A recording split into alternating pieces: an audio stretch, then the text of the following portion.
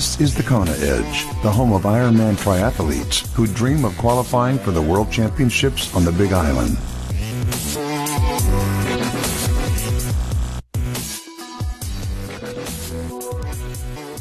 Welcome back to yet another edition of the Kona Edge, and Tripp Hipple joins us once again. We head to Denver in Colorado. Tripp, welcome. Thanks for joining us today. Yeah, this is great. Thank you.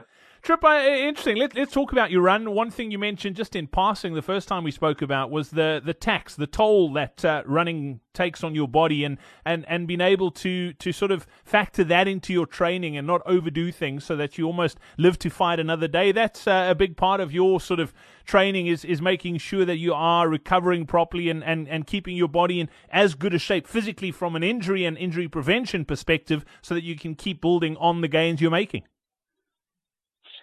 Yeah, that's right. So my coach, Jesse, and I, and with basically all of his athletes that he coaches, we have very, very easy running days throughout the week. It's not for all of his athletes. Some of them have different time constraints. And everyone's paces are different. And like I said, we run by heart rate. So on those easy days, I'm doing 9 to 10 minute miles at very, very low heart rate. And the reason behind that is it just feels good to move. And those easy days typically come after hard days or a race. It's just to get the muscles moving around, to get the blood flowing, to bring the nutrients back into the muscles through the blood. And running a very easy pace is the way to do that, because you're not gaining fitness.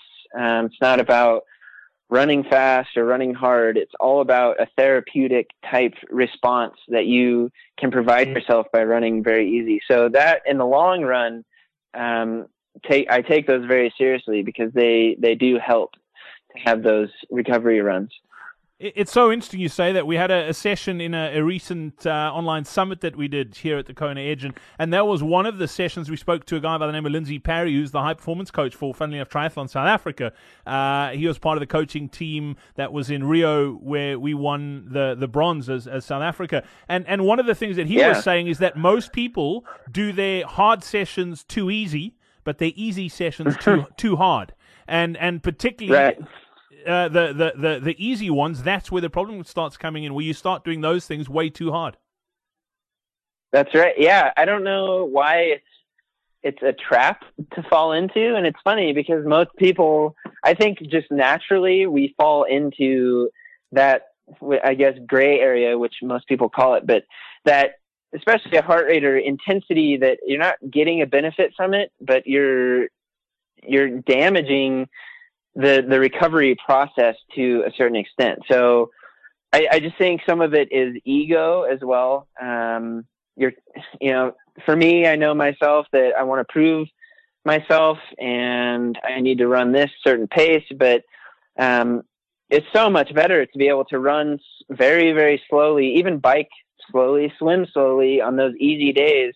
And then on those hard days, you have no regret or no fatigue typically left over from a run or a session you did a little bit too hard. So it's always better to undercook it than to overcook it every time. Yeah, absolutely. Tripp, as far as the run goes, is there one thing that you've done in your triathlon career that you feel has given you the most sort of bang for your buck, so to speak, that's improved your run the most? Well, I would say biking a lot. Becoming a better cyclist has definitely aided in better running. It's not that cycling makes me a faster runner. It's, obviously a different sport. However, the energy I can save now from being more bike fit has translated over to running better. I'm able to keep heart rate lower and run more comfortably at a faster pace. But basically, just doing running blocks where my coach has me focus more on the run itself, kind of take away time from the other two disciplines to focus on the run, has definitely paid out. And I just think that takes time to learn how to become an efficient runner, how to hold the arms, how to stride correctly, how to breathe, how to keep your head upright. So yeah, there's a lot to the run. But it's becoming more and more natural, and I love running in itself because it's so simple and basic to do. Yeah, absolutely. And that's, I mean, if you can love it, that's half the battle won. Favorite run workout? What do you love doing? Oh, I'm a sucker for long runs, and I love, right now I've been doing 2-hour runs, and towards the end, I'll pick up the pace a little bit, kind of pick up the heart rate to a certain zone, and just try and hold that for, I don't know, the last 30 or 40 minutes of the run. But I also love speed work or tempo runs. Staple one in my running week to week is 2 by 20 minute at my zone 2 heart rate. And it's just, that is really how I would race an Ironman at that intensity.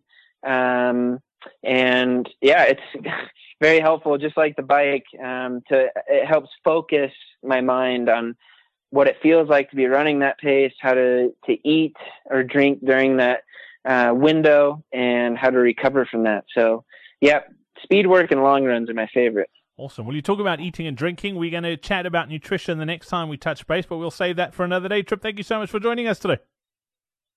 Thank you. We hope you enjoyed this episode of the Kona Edge. Run like the wind. Our next free online running seminar is happening soon. Sign up now on thekonaedge.com/running seminar.